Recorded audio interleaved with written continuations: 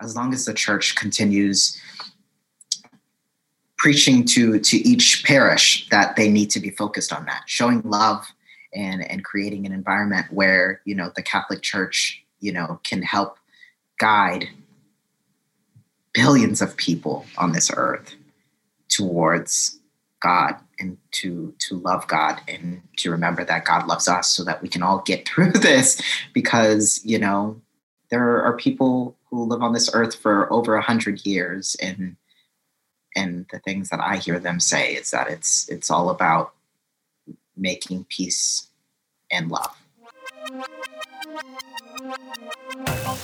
Welcome to the Spirit is Lit podcast, a spirit-centered podcast. Join us each week for a conversation on faith, current events, and everything in between.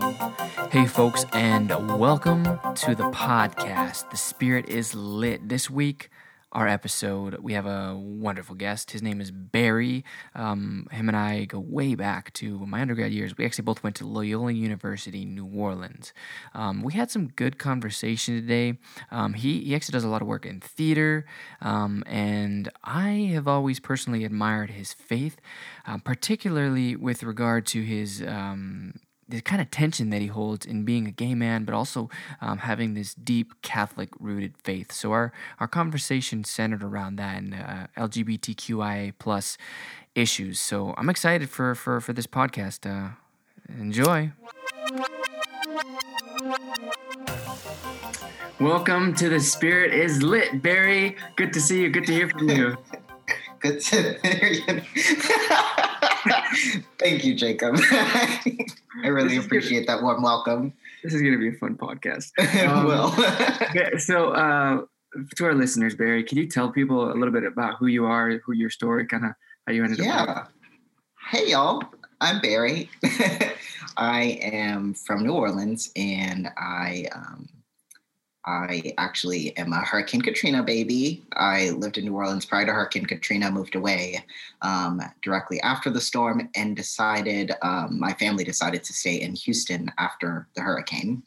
So after many years of being in Houston, I said, I want to go back home to New Orleans. And I know that I 100% want to have an education that has a perspective of God involved. So I said, there's no better place for me than Loyola. So I went back to Loyola for college and studied theater. And yeah, I like to just think that I'm a normal guy, but I'm also gay. That's normal. So Bari, I mean, I started at Loyola, we started at Loyola way back in, what was it, 2013? So we've known each other for a while now. So I'm wondering, and I've always, you've already mentioned, you wanted a space where you could grow in your spirituality. But I'm also curious, as you also mentioned, what's your experience in the church, as someone who identifies within the LGBTQIA plus, spectrum? Because I can imagine there can be kind of tensions between those two identities. Yeah, that's very interesting. I think that one of the first things that comes to mind is that there's no part of you that makes up the whole of you. There are different little chunks of things that you believe, whether that be about politics or my love of theater or my love of music, all of my style, the way that I dress. All of these different things, I think, come together to make the person that I am. But I find that often in all of these different things, there's something that's kind of against something else that, the sexuality maybe isn't meeting the faith, or, the way that I dress isn't necessarily meeting with my personality, so on and so forth. I think that was one thing that I had to do when I was really young. I had to decide, am I going to find myself completely in balance with everything, that I'm going to present as this person who is completely centered in everything that I do? I am only this one thing. And I said, absolutely not. That's not who I am. Let's rub against some things and cancel some other things out. But I think one of the things that changed me the most when I was relatively young and coming to terms with, like understanding that I'm different from a lot of other people when it came to sexuality was an article that I read that was called Gay, Catholic, and Doing Fine. And I said, wow, that's incredible. I instantly bookmarked it. And I was like, I'm going to read this later once I have time to sit down with it and just read it. Because that obviously is going to hold all of the answers that I need to live a happy life. Yeah. So I sat down to read this article. And from my perspective, this guy was not doing fine. He seemed miserable from my perspective. Or shall I say, when I put myself in his shoes, I felt as though I would be living a miserable life for myself. So I decided to go on a journey for myself and explore what it actually means for me to be gay, Catholic, and doing fine. So if I'm hearing you correctly, maybe if I'm processing what you're saying correctly, would it be fair to say that sometimes in life we have certain tensions between certain things, and maybe that's partly also due to just the complexity of being human? Yeah, absolutely. That's exactly what I'm saying, Jacob. Thank you. So I like that. So I guess along your journey, you found this article, but then I imagine you've and from our conversations, you've had a lot of other experiences and things like that. So I'm wondering, what's been helpful for you personally on your spiritual journey? I think conversations with other people. It's when I got to Loyola, I was finally in a place where I could be surrounded by a lot of people who were willing to listen to me and were willing to speak to me about their experience. It was when, I know as cheesy as it sounds, it was when I met people like you, Jacob. And started making really incredible friendships. And I find that the times that in my life that my faith has been the most tested were the times when I didn't have friends like you who had faith. And I was surrounded by people who identified as atheist. And I'm a firm believer in hearing every side of an argument, So if a voice is missing, if I'm in an environment where I am only being told, this God stuff, you're gay, you're not supposed to, you're not supposed to like God, you're not supposed to like religion. Those environments make me really uncomfortable. So to be surrounded by a lot of great friends who are willing to have these conversations with me, it sent me on an incredible journey, a powerful journey where I didn't feel as though any perspective wasn't at the table and I couldn't make a decision, or I couldn't share my experience, or I couldn't think through something because someone else's voice was clouding my judgment. Does that make sense? Yeah. I'm wondering, how important was it for you to put your own opinion too out there, and maybe even going off of that too, did your perception or did your opinion or did your your understanding change over time as you just put that out there? Absolutely. I think I went into college very scared. I think I was scared of not knowing what opinions I would hear. And I was afraid that mine wasn't completely formed. I think that over time, I started to develop my opinion. I think, especially when you're young, you're still trying to understand the things that you're feeling, right? Especially when it comes to sexuality. You're still trying to understand what attraction is. You're starting to understand what relationships are to people, not even in a romantic sense, but just friendships. you know, and how there are varying levels of friendship relationships with people. And I think over time, as I started to gain these friendship relationships, I started to realize, what do I want in a relationship, like a loving relationship? And then what do I want my relationship with God to be? Also was a conversation that I had to have with myself.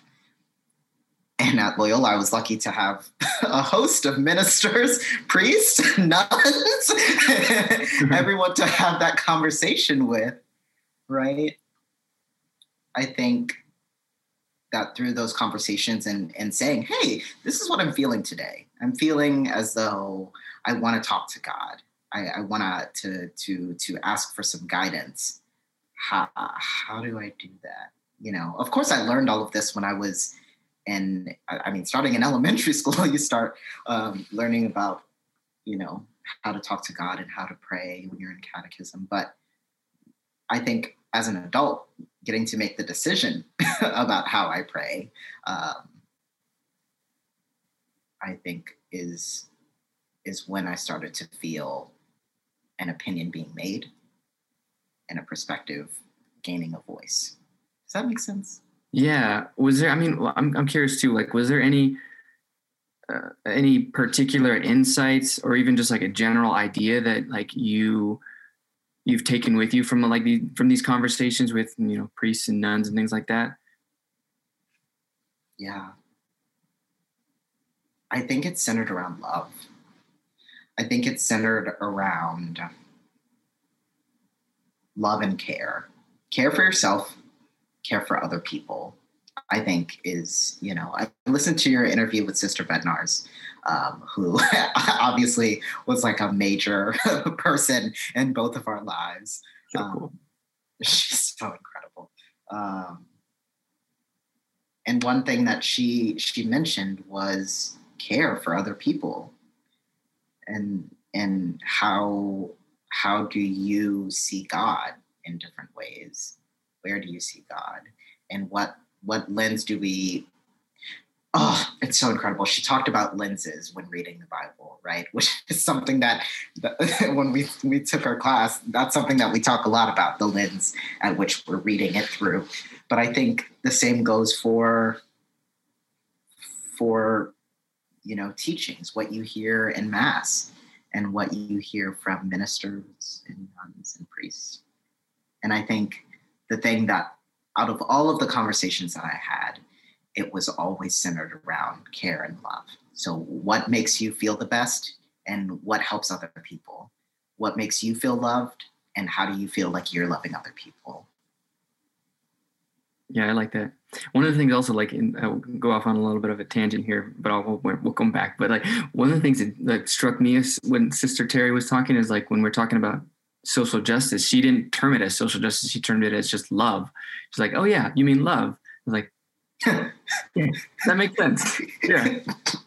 She's the most incredible human. Yeah, she's awesome.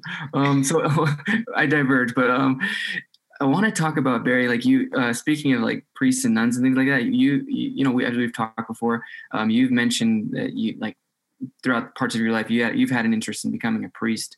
Could you maybe talk a little bit more about that and maybe even like kind of what spurred that too? Yeah. Do you remember your first communion? Yeah. I remember mine too. And I think I remember it so vividly. I remember what it felt like to have that connection with God in a different way than I think I had the capability of thinking about it before. So I think about that often. I think a lot about the first time that I was chosen to be the drummer boy at Christmas Mass. And I think the thing that I remember so fondly is the priest that was at the church that my mother and I used to go to. His name was Father Glasgow. He passed away. May he rest in power. But I just remember him so vividly because he'd ask you a question. And I mean, I was 5 years old? And he'd ask me a question. And I'm a talker, if you haven't noticed. I'm a talker. I will sit and I will talk about anything and I will ramble. And he would listen. And I said, that's pretty cool. And then he'd ask me another question out of ramble. He'd never really give me a response to the things that I said. I don't think he had to. And when he felt that he had to, he would offer me another question to make me think a little bit more. And I think I've taken that with me for as long as I can remember, that kindness, that impression of listening. It's left me so inquisitive about the world and about other people and about God and everything, and very reflective on the things that people say and the things that I think and the things that I feel, the things that I learn. And I think that over time, that has been the thing that has strengthened my faith and has drawn me closer to Scripture, trying to understand Scripture and how to use it that not only helps me, but helps other people. How do I offer someone a piece of Scripture and say, this is something that may help you get through what you're going through right now, or this might be guidance in Scripture to help you figure out what you want to do. And I think in preparing to go to college and deciding whether or not, maybe I should go to seminary instead, that was a difficult conversation for me. And I think I chose that different direction for a multitude of different reasons. First was a love of theater. I really wanted to do theater, and I didn't see where I could do both of those things at once, especially not in a professional capacity. And then the other thing I think was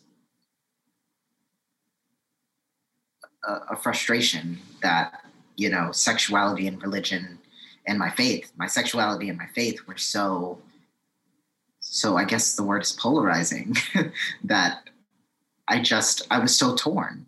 I was so torn. And I felt as though I could move in the direction of theology and dismiss sexuality, or I can move in the direction of the other parts of me, including my sexuality, and still hold on to my faith. And that was the decision that I made. Yeah, it was hard. And I think there have still been times, still to this day, where I'm like, I can join a nice brotherhood and go and do something else and feel something else, and to learn from other people and to have a different perspective on life. I think about that often. But I think the thing that always kind of is the kicker is I don't want anyone to ever feel uncomfortable, where they don't feel like they have someone who will listen to them. There are a lot of young LGBTQIA plus people in this world who need people to listen to them and to validate them and to help them. And I'm afraid that if I were to move in the direction of theology, I'm honestly afraid that I'd lose that. I'd lose my ability to speak to them.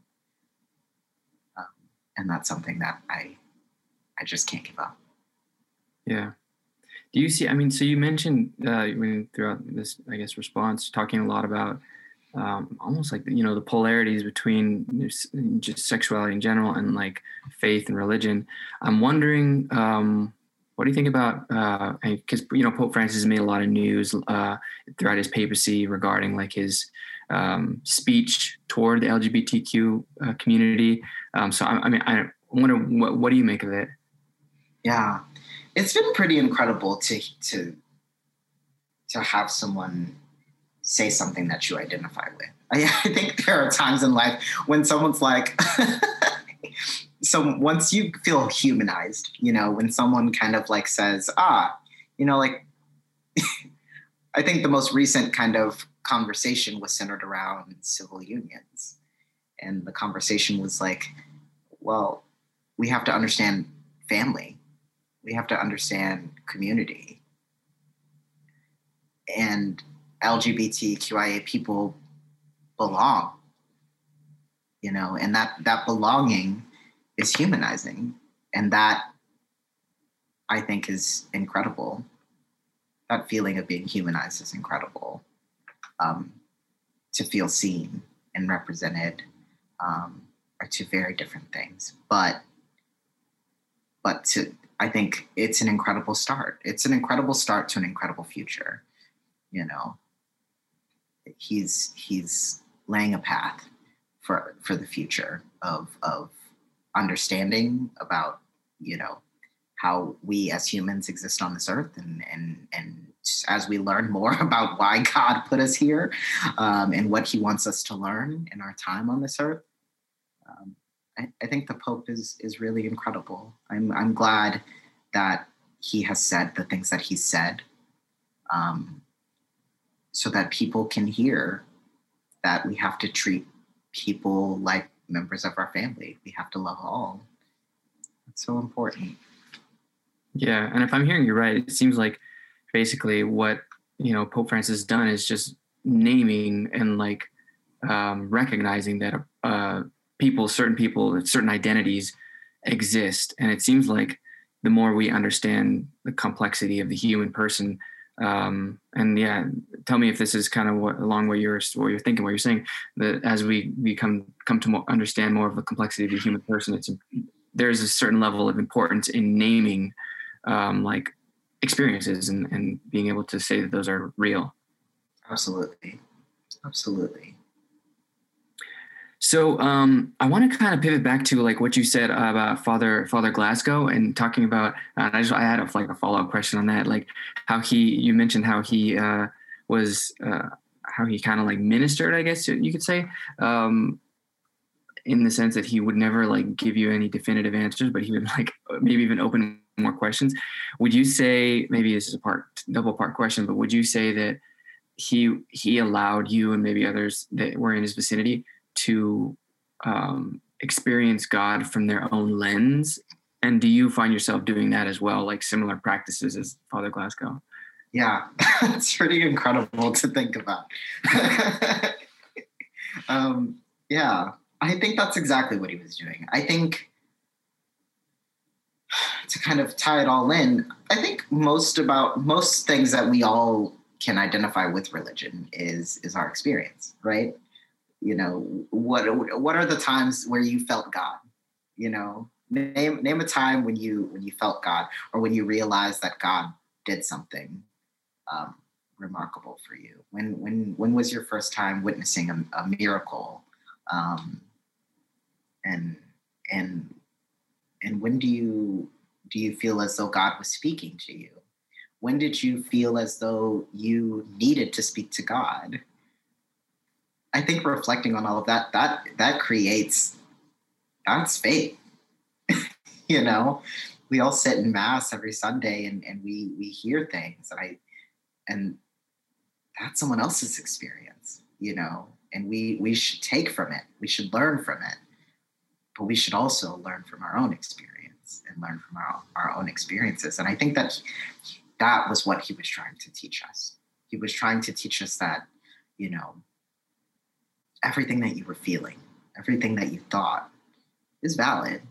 It's valid. But here's another question to challenge your thought. Have you ever thought about this? Have you ever thought about that? Do you see how God is present in that moment that you had this experience that you're talking about? I think that's incredible. And I love having those conversations with other people. I love having, conversations like this where we can talk about it and say, very Jesuit thing to say, but how do we find God in all things? In every moment. Find it in every moment. Dude, I'm almost, and I don't, it seems like so simple, like the parallels between, I think, spirituality, specifically like Jesuit spirituality, and like, I think psychology too, I'd say even. And what you're saying, like, almost sounds like, even like almost like pretty close to like a therapy session, in the sense that, I don't know, where like the therapist would maybe pose questions as opposed to tell you exactly, oh, this is what you're doing. Da, da, da. I don't know. Would you see like, I don't know, similarities between like absolutely health and spirituality? Yeah, I think honestly, it's interesting because I think we don't necessarily live in a society yet where therapy has been normalized. I don't think that I don't think that people are as hip to therapy as they should be. I'm so in on therapy, it's unreal. But I think that people use spirituality as their only version of therapy. No, I don't want to discount that. I think that's very important. I think using spirituality as a source of therapy, as a source of self-care, as a source of sorting out how you feel and think, and sorting out trauma, I think is great. I think that's important. I pray that people use it properly, that they use their spirituality to work things out and not just to cope. Does that make sense? Yeah, no, and that sounds to me super like Jesuitical, in the sense that like you process things, and like that processing should lead you to maybe even, I don't know, taking certain steps differently. Whether that be like mental health, or whether that be like taking steps differently in terms of social justice. I don't know. Yeah. I absolutely. I think our spirituality should lead us towards action. And 100%. I'm so hyper on that. Yeah, I think spirituality should lead us towards action. I think that was one of the most important things that you and I have both reflected on a lot after leaving Loyola. It's this ability to look at the world and understand that your experience isn't the only one that exists in the world, right? Let's meditate on that for a moment. Okay, once we've meditated on that, we can then start to see other people's experiences, whether that be, injustice, or if that be social issues, such as people's feelings about sexuality, for instance, right? Or LGBTQIA rights. Once you start to see the world as this place that is full of God, full of creatures that God has put here on this earth, that have different perspectives, that have different life experiences. The second that you start to recognize that, I think it leads you to do crazy things like protest. Crazy things like speaking up when you feel as though you're experiencing something that just does not feel right. And doing things like helping other people in a space where no one else is willing to help. That's a major part of what I think being a Christian is all about.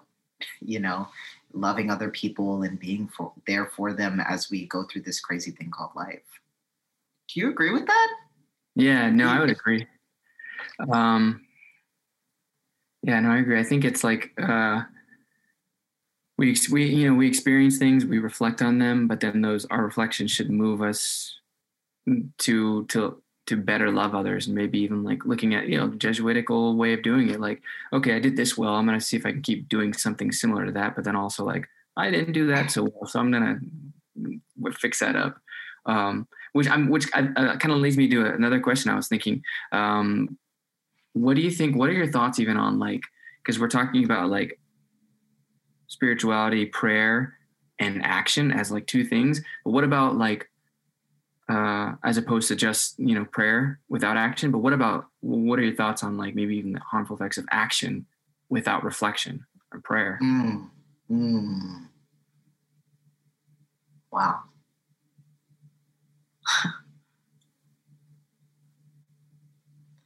Action without prayer, without reflection. Is it even possible? I don't know. Like, is that just something I don't know. I don't know. I feel like it's so interesting because, like you and I have talked about this a number of times. Like the way that I think of prayer is different compared to what other people consider prayer. My prayer is constant conversation. It's constant conversation happening. Makes me kind of sound a little psycho, but it's constant conversation happening in my head, and it's a constant conversation with God and I, where we can just talk things through, and I can ask for assistance. I can ask for, support. I can ask for forgiveness, and that seems like it's the thing that leads me. We have that constant conversation. I sometimes ask for permission, may I please go in here? And, if my body moves, I feel like I've been granted that answer through prayer, through internal prayer. I think it would be interesting to think about and explore this idea of only acting without reflection. I feel like you don't care about anything that you do, right? If you make actions about things that you don't reflect on, that you don't, to me, if you don't reflect on it, you didn't really care much about it, then it wasn't really worth doing in the first place. I could see that, yeah. And honestly, like I see what you're saying, and I think I would even lean to the thought that, like, is it even possible to act without, like, reflecting in whatever capacity? Because, yeah, I don't know. Because I think it's just something that we do, whether we do it a lot or some people might do it very, a lot less. I don't know. That's my thought. Yeah. I think that God has a funny way of making you reflect. I think God has a funny way of making you pray, especially when you need it. Yeah. All right. So Bari, I have went on a little bit of a tangent, but this was a great tangent. So I have another question for you. It's kind of like a two-part question, but in terms of like LGBTQI plus issues, what do you think individual churches can do to be more inclusive of all people, and maybe even what can the greater church do, you think? I think that individual churches can start by ensuring that everyone feels welcome. Everyone feels like, you all also talked to Ken in one episode, and he talked about how he used to make cookies. Well, he still does. He still does to this day. Makes cookies, and the people that he'd minister to would come in. They'd get a cookie. That feeling of being welcomed into someone's home, into some space, and the feeling of being welcome to have a conversation, I think, is very important. So I think, individual churches can fling those doors open. They can bake everyone some cookies, and allow people to feel, to find comfort in the church, and find comfort in the people in the church, especially leadership. And I think more churches can talk about lenses and how, we all need to look at scripture and look at the teachings from, leadership, and through a lens, and to identify what our personal lens is. What is the creed that we live by, right? As Catholics, and each human being, what is the creed that you live by, and take that really comfortable environment that they've created and gain some incredible power, so that the congregation as a whole can work through everything together. We have people who believe in us, people that, we've built a family with, that aren't going to shame us and aren't going to shame the things that we go through as human beings, that are going to help us investigate and help us create action. I think, does that answer your question? Yeah. Especially for the individual church. I think that the greater church should, what Pope Francis said is really incredible, that humanizing. I think we just need to continue seeing that action, I'm so glad that he's there, and I'm so glad that he's saying the things that he's saying, because what he's saying isn't controversial. It's not going against anything that the church ever believed. I think he's finally framing it in a way that other people don't have to interpret it. Other people don't have to be confused about what it means. You are supposed to love everyone. I think as long as the church continues preaching to each parish that they need to be focused on that, showing love and creating an environment where, the Catholic Church, can help guide billions of people on this earth towards God, and to love God, and to remember that God loves us, so that we can all get through this, because, there are people who live on this earth for over 100 years, and the things that I hear them say is that it's all about making peace and love. So I think just so long as that they keep teaching everyone that, and keep and provide an environment where more people can hear that message, I think the church will do incredible things. Yeah, I agree. And I see parallels between like what you're saying, between what Ken did with his cookies and like what Pope Francis did. Because like, I don't know, tell me if this is kind of in line with what you were thinking, but like, the church, for, all intents and purposes, is an institution which almost dehumanizes it. But like opening the doors like Ken does with his cookies, or like Pope Francis, like you're talking about, like what Pope Francis is doing in terms of like having conversation, having dialogue, makes it like a living, breathing thing, namely humanizes it. I don't know. Is that, would it be safe to say like that? Absolutely. I think thinking about the church as a person and not as, the Vatican is cool, to make a friend with the church, and not think of it as a structure. It's your home is your home, just like you go home to your house every day and I go home to my house every day. But if I show up at your house, it's going to feel like the same place, but you're going to have an incredible friend inside of it.